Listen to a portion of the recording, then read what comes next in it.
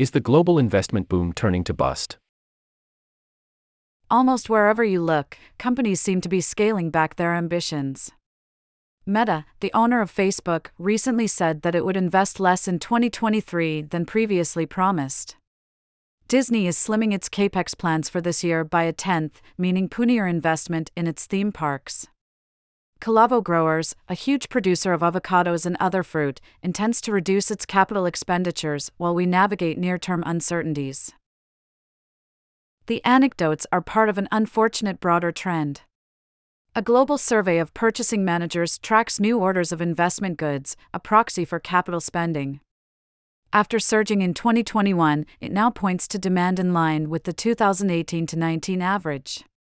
An American capex tracker produced by Goldman Sachs, a bank, offers a picture of businesses' outlays, as well as hinting at future intentions.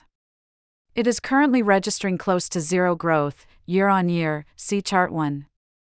A global tracker produced by JPMorgan Chase, another bank, also points to a sharp deceleration.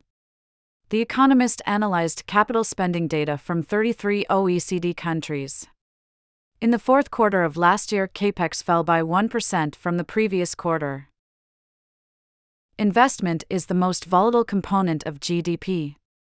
When it soars, the economy as a whole tends to do the same. Extra capex and rand boosts productivity, raising incomes and living standards. There were hopes the COVID-19 pandemic would mark the start of a new capex supercycle. In response to the crisis, firms ramped up spending on everything: digitization, supply chains, and more. Rich World fixed investment took just 18 months to regain its pre-pandemic peak, a fraction of the time it took after the global financial crisis of 2007 to 2009. In 2021 and 2022, firms in the SAN 500 index of large American firms spent $2.5 trillion, equivalent to 5% of the country's GDP, on capex and rand, a real terms rise of around a fifth compared with 2018-19. Thus, the latest figures are sobering. What people thought was the start of a structural trend may in fact have been end-of-lockdown exuberance. Businesses are revising down future capex investment, too. Our analysis of the plans of around 700 big, listed American and European firms suggests real-term spending will fall by 1% in 2023. Markets have caught on to this change. In Europe, for instance, the share prices of companies that usually do well when capital spending is high, such as semiconductor and chemicals companies, soared relative to the wider stock market in 2021, but have since fallen back. Why is the boom coming to an end? 3 potential explanations are most convincing. The first is that companies have less cash to burn than even a few months ago.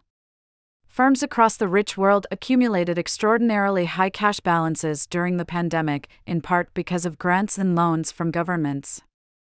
According to our calculations, however, since the end of 2021, the piles have fallen by about $1 trillion in real terms, see Chart 2. The second relates to global economic conditions.